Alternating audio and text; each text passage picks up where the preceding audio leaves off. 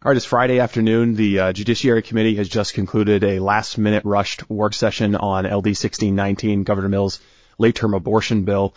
We're going to record a quick podcast here. I'm here with Dr. Thom Page, Representative Laurel Libby from Auburn, and Senator Eric Brakey from Androscoggin County, I think is how we describe it. Also specifically from Auburn. Yes, okay. That works. And representing some surrounding towns, too. Yeah. So Gloucester, Poland, Durham. Senator Brakey is a member of the Judiciary Committee. Representative Libby has been involved in running Speak Up for Life, and played a big role in getting 1,500. We heard today it's not record-breaking testimony per Matt Moonen. I'll correct that at some point. He's wrong. Okay. But we'll call it a historical turnout to oppose LD 1619 on May 1st, stretched into May 2nd. And we've added yet another chapter to this bizarre fight to legalize abortion for any reason at any point during a pregnancy in the state of Maine, even though Governor Mills promised multiple times during her campaign that she would pursue no changes to Maine's abortion law. 2 months later, she came out and endorsed the most radical abortion law that you really can introduce, period. So one of the things that emerged during the last 24 to 48 hours was Representative Matt Moonen, a co-chair of the Judiciary Committee, came up with an amendment. He says that this amendment is drastic. It narrows the scope of the abortions that this law will permit, and there seems to be some debate on the committee as to whether that is in fact the case. So I think you guys all have a unique perspective on what exactly this amendment says and what it's going to do, and what that means in a medical context. So Senator Brakey, what's your take on the amendment? Does this change anything for you? I mean, you still voted against the motion to the ought to pass motion, so I'm assuming no. But what is this amendment, and what's its significance? Yeah, as far as I can tell, the amendment is window dressing. It doesn't actually address any of the underlying concerns in any serious way. I don't think there's any version of this bill I could have supported when we are operating on the basis, which became clear that advocates are, that an unborn baby in the third trimester that's post-viability has no rights whatsoever to consider in this question. We heard that over and over again. They have no rights. This is not a person. Don't even think, don't let the thought enter your mind that you're talking about a human being with human rights. It's not alive, Eric. Well, says the Attorney General. If we found until it's out, I believe it was. If we found an 8-month-old fetus on Mars, I guarantee we would say, "Wow, there's life on Mars," and human life too. We would be shocked. So many people had concerns. I think there's a range of views, I think, on this bill. Some people don't want any expansion in abortion for any reason, like Governor Mills 2 months ago. Certainly, that was her position at that point. Some people thought, well, there's a compelling case to be made about these rare cases of fatal fetal abnormalities that are found late in pregnancy where the baby is not actually viable because the baby, can't be born alive in the opinion of a physician. This is the op-ed that the woman submitted to the Press Herald that the Mills administration architected their entire push for late-term abortion. And that's what they've sold this legislation on. Correct. Very moving story. Hard to question. Except that the bill doesn't speak at all to fatal fetal abnormalities. It's just a broad, anything goes, abortion after viability for any reason as long as a physician determines that it is necessary. Necessary for what purpose? The bill doesn't say. The advocates couldn't specify.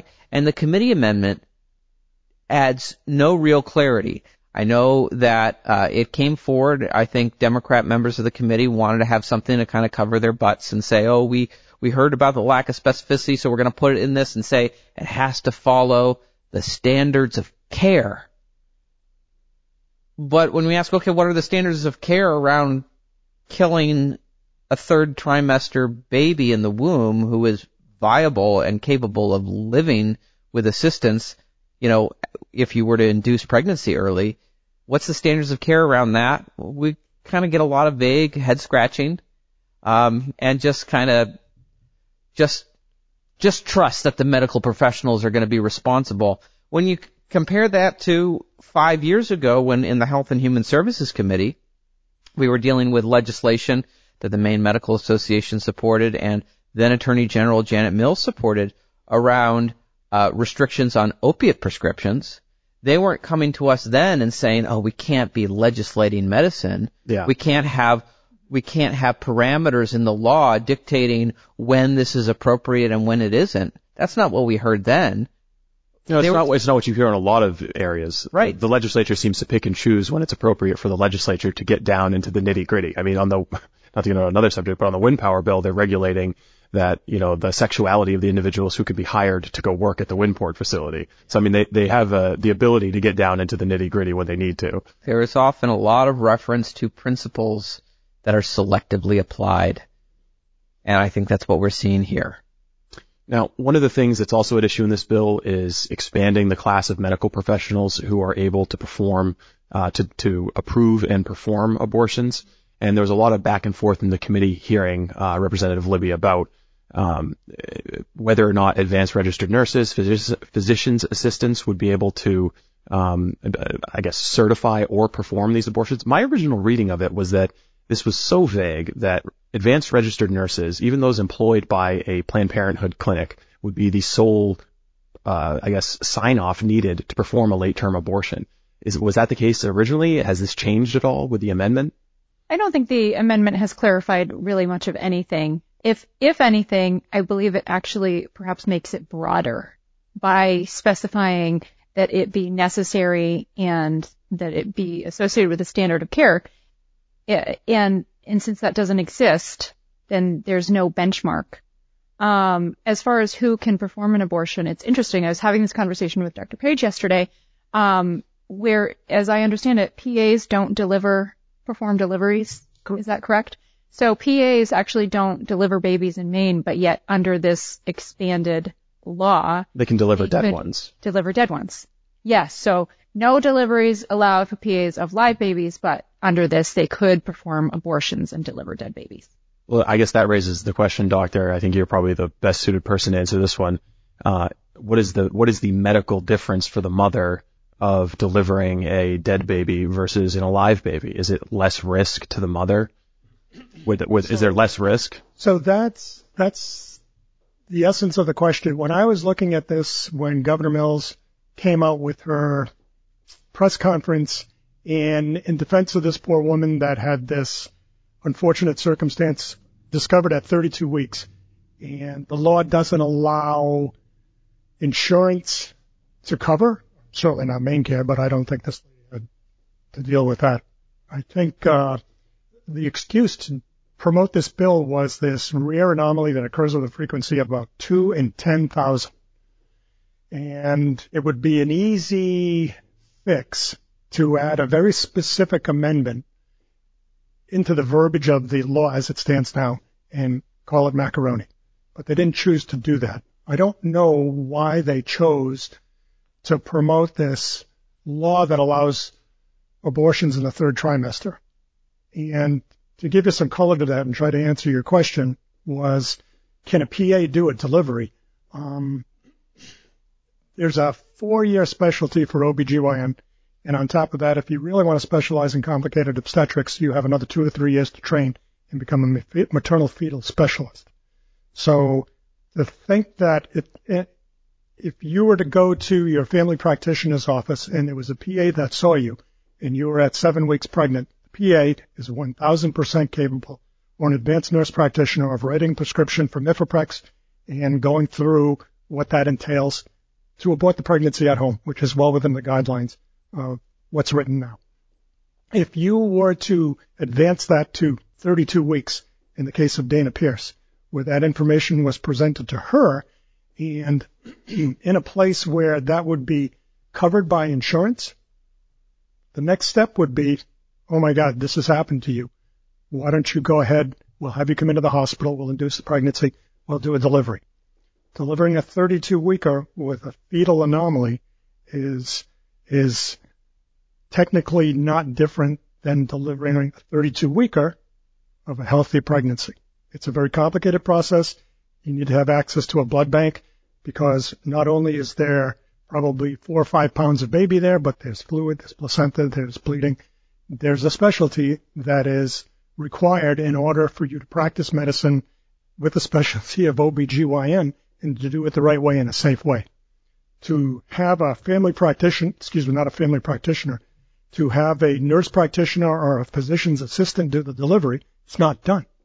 It doesn't occur. Midwives do deliveries, doctors do deliveries. At 32 weeks, it's a delivery. At 24 weeks, it's a delivery. At 20 weeks, it's the same process. So what would you make as a physician of this standards of care language? And I know you spoke about this a little bit to the judiciary. I'm sure they listened. The standard of care language was, I don't know what problem Representative Moonen was trying to address or fix, but it's completely irrelevant.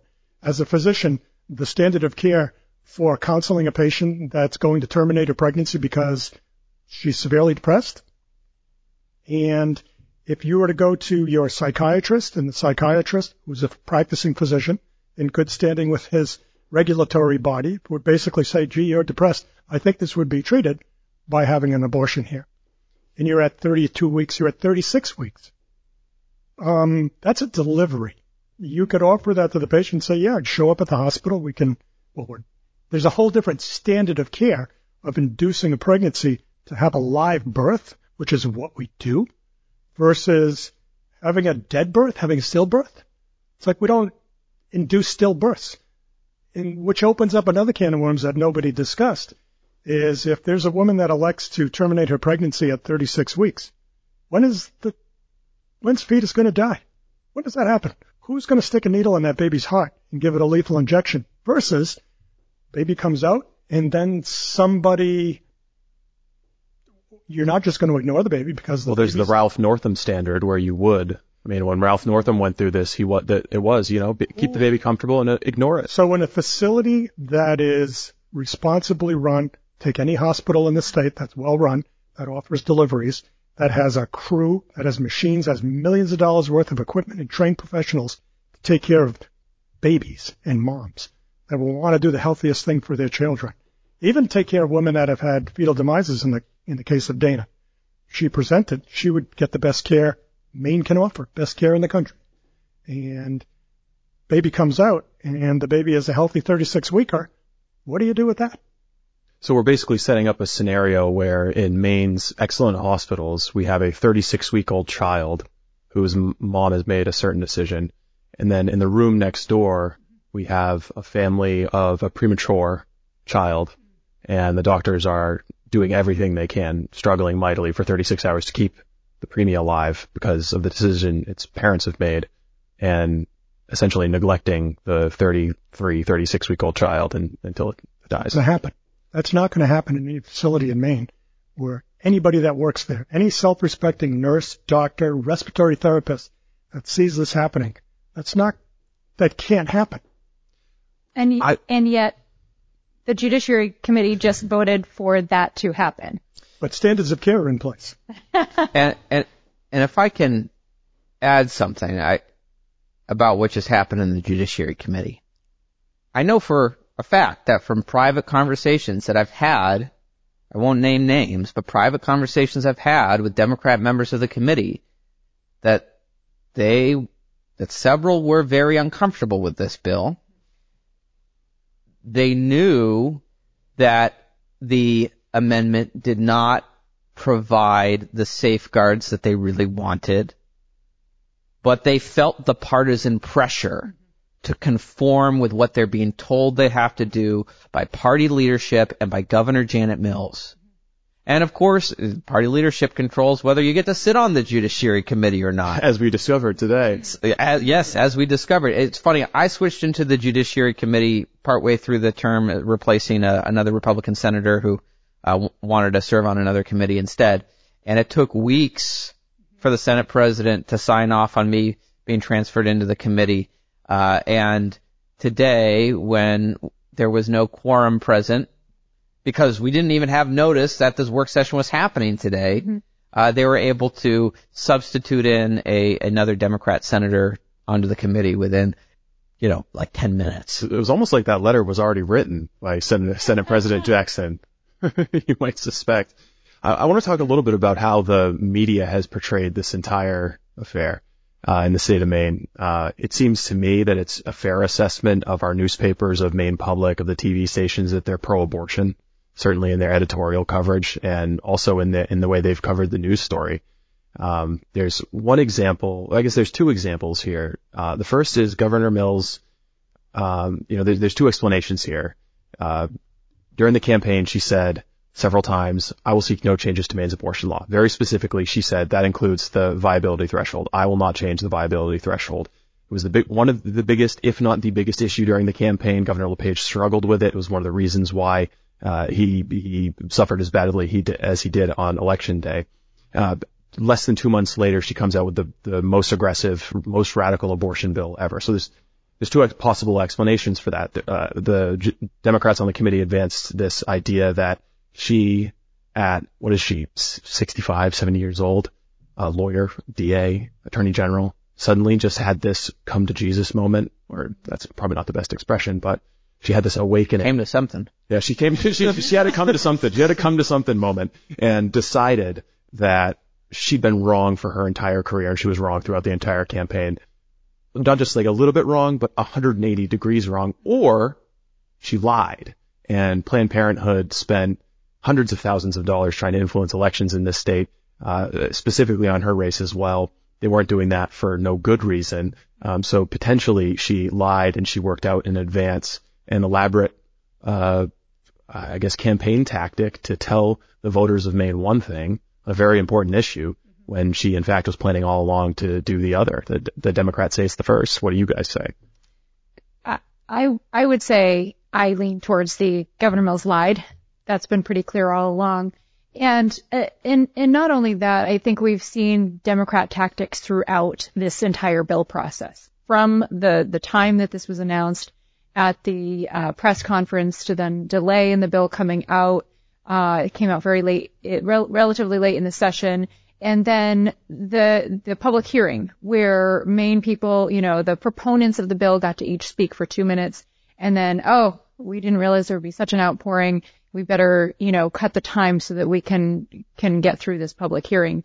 And cutting time down to a minute. Two, yesterday and today, the Democrat chairs of the committee deliberately making it difficult for Maine people to observe and participate in the process. Yes, the work session is for the committee to discuss what they've learned and to make a decision and vote on the bill. But it's also for Maine people to see the process, to watch the process, to have it be transparent in front of them.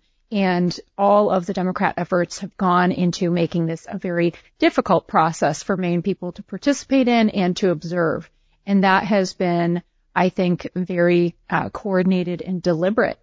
A lot of our representatives and senators serving in that house over there have forgotten that it's the people's house, and they don't like having Maine people in that house telling them how they should do their job and how they should represent them. So I think Governor Mills lied on the campaign trail. She continues to lie about lying on the campaign trail. If she's ever even asked about it. I mean, my original, I guess, question was about the media's treatment of this. Have they handled the process, which you guys have seen firsthand? Have they handled the political dynamics behind this? I don't think I've seen it talked about in the mainstream media, the amount of money Planned Parenthood spent in here, the fact that Governor Mills' chief of staff is a former Planned Parenthood employee. Who's married to the House chairman of the committee. Who I will say, former executive director of Equality Maine. He wanted to be very specific about that. Yeah.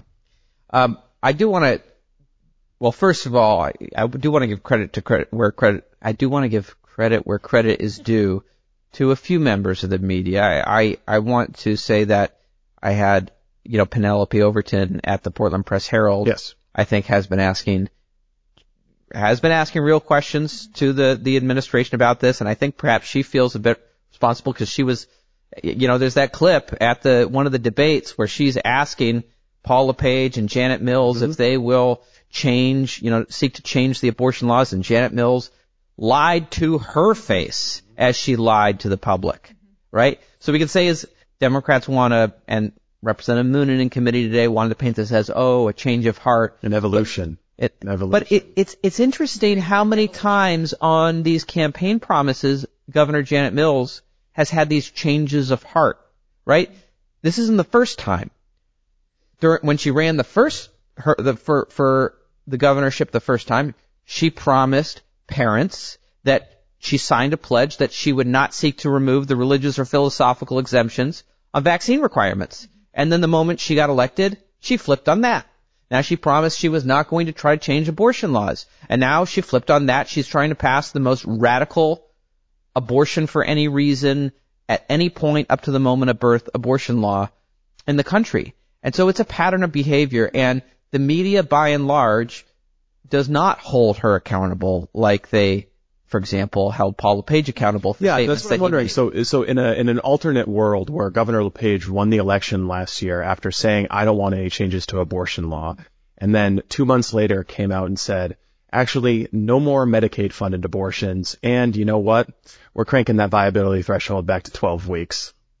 Yeah. Do you think that they would be like, what a sweet evolution. What a sweet evolution of his thinking. No, it would be Governor LePage lied, and, it would be a rabid calling out of the governor. In every story. In every story from the beginning of the process throughout. That would be fair. If you tell a campaign lie of that magnitude, it's fair for that to be a part of the story every time that story is told. So I guess where do we go politically from here? I'll say one thing. There's one thing I'm grateful to Governor Janet Mills on, is that when she lied about the religious and philosophical exemption and what she did, and pushing that through, a lot of people rose up and got involved, and because of that, we have Representative Laurel Libby today. That's true. So I wonder, of all the people who showed up because of this radical push to expand abortion for any reason up to the moment of birth, we saw so many people show up and get involved, in large part thanks to the work of Representative Laurel Libby and others who've been organizing this effort to get Maine people involved in the process. To those people who I'm certain are disappointed in what happened in the committee today, I encourage them, continue to fight. This has to go to the floor of the House of Representatives. It has to go to the Senate.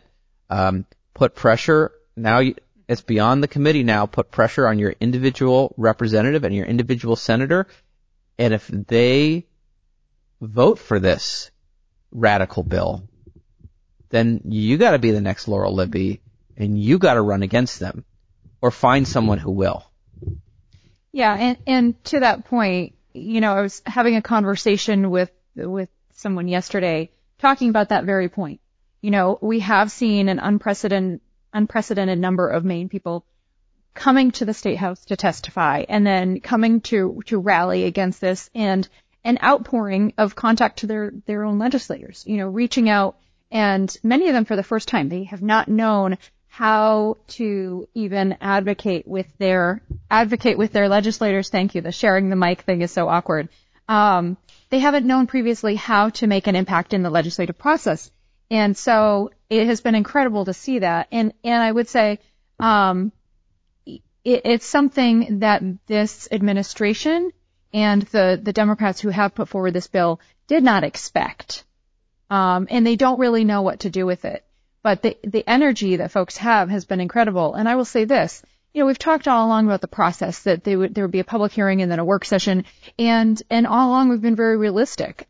We knew this would be the outcome from the work session, that the bill would move out of committee with an ought to pass as amended even. We knew there would be an amendment coming forward, something like this. And so none of this is a surprise. We're in the same place that we were when we started advocating against this bill. And so we knew all along it's going to come down to two things: who is in attendance when the vote is made, and if there are, those folks who are in maybe more vulnerable districts than others, or who have a strong moral stance against abortion, that will vote against their party and vote against this bill. So those margins will be very close, and it comes down to those two factors. So nothing that's occurred today with the work session changes that fact. And so it has been great to see folks stepping up for the first time and finally understanding that, it's not hard to make a phone call to your legislator and advocate against legislation. You just need to know how to do it and who to reach out to. And I do hope that some of these folks will get further involved, will maybe run for office, because once LD 1619 is over one way or the other, we'll have a clearer idea of who does need to be removed from office and where it would be great to see some more flipped seats in 2024. And so I look forward to continuing to mobilize people, yes, against 1619, but then beyond, because we need to see a shift in that state house so that we can reclaim it more fully as the people's house, because too many have forgotten that that's what it is. Well, Representative Libby, I know of all those people who came out to the State House, there has to be maybe even the majority of them didn't even know what a work session was or the Judiciary Committee or how to be involved, like what is testimony, what floor even is the Judiciary Committee on. And so for a lot of them, I have to imagine that after seeing that massive turnout and then seeing this vote and what may come down the line, it's going to be maybe a little bit disheartening for them. So what would you say to those people who are wondering, if this didn't affect the political outcome in a meaningful way, then what else can we really do? Yeah, well, I'll let Dr. Page pop in here, and then I'll give my answer. So if I could speak to that, what I've noticed as an outsider is here we are listening. Hang on, Dr. Page, can we back up here a second? How many times have you come to speak at a public hearing? Once. Prior to May 1st? Zero. So this was your first time getting politically engaged. Yes. So that's kind of the background. You're one of those people. He lives in my district. Oh. I live in your district. I'm glad I voted right. So I guess to my observation on this is, thank God we have Laurel Libby, who happens to be my representative. Eric Brakey is my senator. So I have that going for me. And it's easy to see what's going on in the community because they're active in it and they represent my ideals appropriately. As far as the process that they're engaged in, you're legislators. You are the teeny end of the funnel, and the world revolves around the process at the State House, as you are well versed in. The Laurel engaging 1,500 or 1,700, however many people showed up at the State House on May 1st was unbelievably fabulous. However, the people that were involved in that were seeking that out, right? They were interested and they kept an eye on this situation and they were focused on this and they were energized enough to get to show up at the State House in big numbers for 24 hours. As opposed to what I heard in the work session today where all the Democrats are running around the table and overwhelmingly the support in their district was to promote third trimester abortion. I have not had that.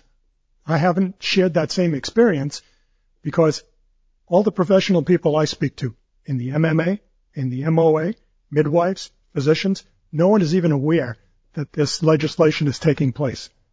I have not heard the response of, oh, I knew that was going on. How did that turn out? When I was at the work session last night and was surprised by the outcome of that, let's say, on my way home, I contacted a midwife and physician friend of mine, and I shared with them what I was going through, and they had no idea what was going on. I would say the majority of people out there in the state of Maine have no idea what's going on. And the reason why they don't have an idea of what's going on is because the papers and the television stations, which is where people get their news from, is not reporting this. Fill in the blanks why, I think we all know.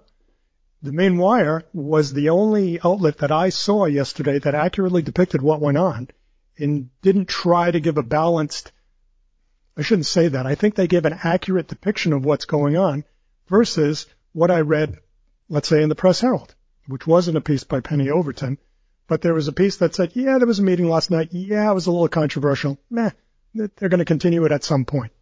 That doesn't really bring the color.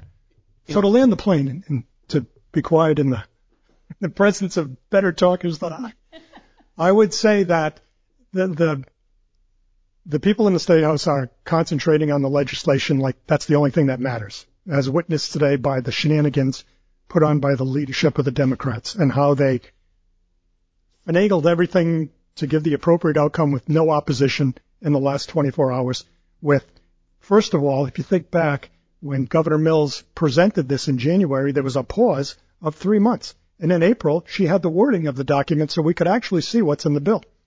And then once we saw that in professionals like me, so that's not tenable. That doesn't address anything. That's that she's defending her ideas with this 32-week pregnancy with the lethal skeletal dysplasia, but she's not promoting an answer to fix that problem. She's basically just saying, I'm all for women's rights. They can do anything they want.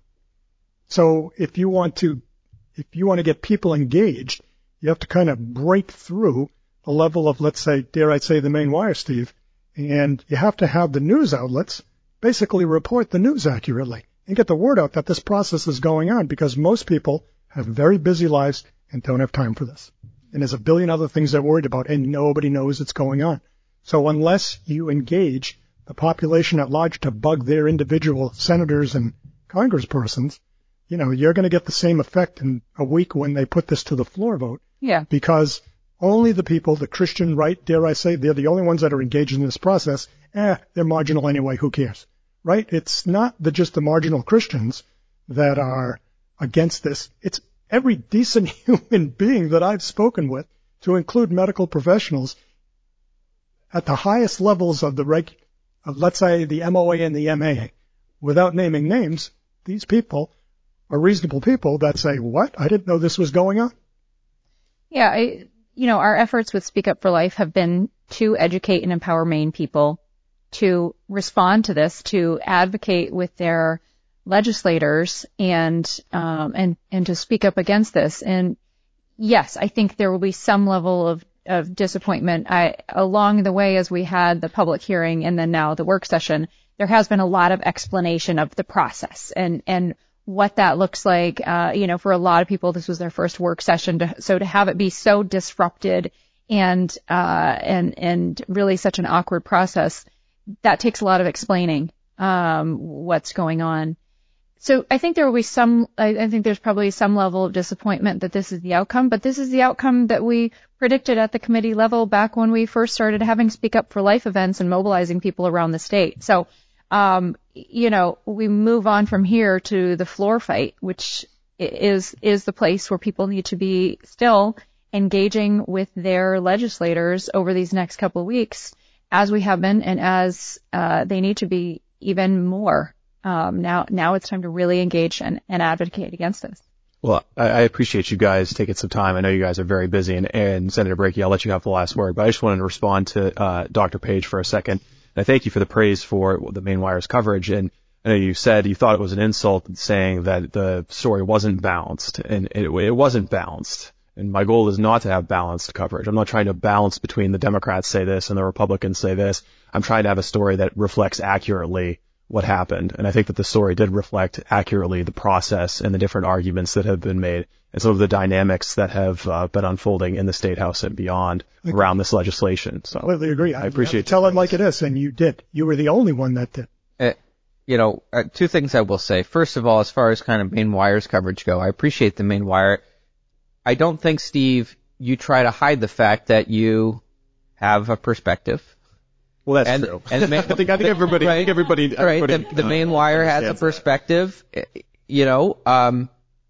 I think what's so troubling about a lot of media is not that they're not objective; it's that they pretend to be objective when they're not. Yeah. I mean, true objectivity. I mean, everyone has a perspective of some kind, and the most honest journalism is when that is disclosed up front, so that you as a consumer of the news can understand, okay, this is where this is coming from. The Maine Wire discloses up front that with so in that way, I think the Maine Wire is much more honest than a lot of outlets we have masquerading as objective journalism. As far as the committee process and kind of where we go, I just want to, for anyone who may be discouraged that this came out as a party line vote, and the majority, all Democrats, voted for it.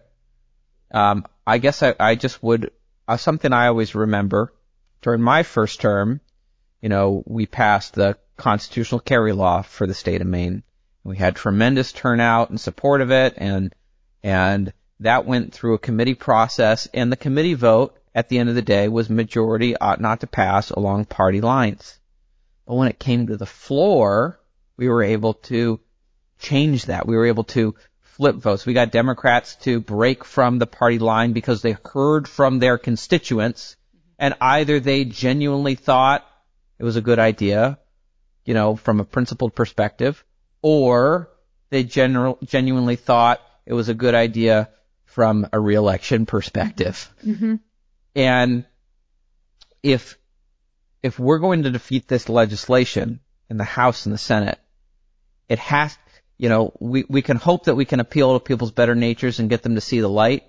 But sometimes the best thing to do is accept that we have the wrong people in office, and we have to make it politically expedient for them to do the right thing. And the way to do that is they need to hear from their constituents, and they need to have the fear of God put into them that if they vote the wrong way, people back home are watching, and it will affect their ability to continue to serve in Augusta. Because unless they're termed out or they've thrown their hands up in the air and they're not planning to run for re-election, everyone has it in the back of their mind, re-election coming up, and to lose that re-election is political death. So if you can convince them their political survival is threatened because if they vote the wrong way, you can get them to vote the right way. But you got to call them. You got to email them. You got to get your friends and your family to do the same. If I get 5 phone calls from 5 constituents on the same issue, that's a lot. It doesn't seem like a lot, but as a legislator, we don't usually hear so much from our constituents. So anyway, moral of the story is Laurel Libby will help you contact your legislators. I think my representative is Sally Clucci. Sally Clucci, who recently we found some video. She's concerned about the coyotes, so maybe she'll be concerned about the babies too. Well, coyotes look like dogs. Right. Yeah, they look like dogs. Babies look almost like humans, but not quite. I won't say anything mean about Sally Clucci. She's my seatmate at HCIFS, and I disagree with her on many things. If folks want to know how to reach out to their legislators, they can check out speakupforlife.com, and we will get them plugged in and help them understand how they can advocate and reach out. And it's never been more critical that they do than right now, as Senator Brakey said, because this could come to a floor vote anytime next week or the following week. So we've got to make sure that folks are reaching out to their legislators and advocating on this. I mean, look at the numbers. We lost the majority in the House last year by 1,400 votes. That's I feel so powerful with 2 microphones. Oh yeah. Thanks, guys. We lost the majority by 1,400 some votes. That's when you look at the 10 closest districts. That's not a huge number. So absolutely, there are legislators in that House chamber who frankly don't belong there, but we Republicans aren't great on absentee voting. And so we lose the majority by 1,400 votes. There are legislators who should and will lose their jobs if they vote the wrong way on this, and they need to hear from their constituents. And I guess the last thing I would say, you guys are both great on social media yourselves as, not to, denigrate your colleagues, but as younger Republicans, you understand how digital social media works. So where can people find to follow your individual socials? I know, Eric, you're great on about putting out your floor speeches on Twitter, videos of your floor speeches, like texts of them as well. See that a lot from any Maine politician. So where can people find you on your individual social medias? Well, I think I have more floor speeches than most members, so that helps. That's true too. I think you put a lot of effort into them. I do. I try to be thoughtful, and I hear from my Democratic colleagues in the Senate that I talk too much, but I wish that they would talk more. We're supposed to be a deliberative body, but you can follow me on Twitter or Facebook or Instagram, but mostly I'm Facebook, Eric Brakey from Maine Senate. I post a lot more local things there, things that kind of are more Maine-based and focused on my district. On Twitter, I've got a big following, and sometimes I talk more about national things going on. That's at Senator Brakey. Mm-hmm. And thank you for calling me a younger Republican. I appreciate that. And you can find me on Facebook, Representative Laurel Libby. You can also find me at laurellibby.com. And also, of course, right now, as we're fighting LD 1619, you can find me at speakupforlife.com. Well, thank you very much for coming and doing this with me. I know today's going to be a busy day, and you also have personal lives to attend to. And Dr. Page, thank you very much for doing this with us.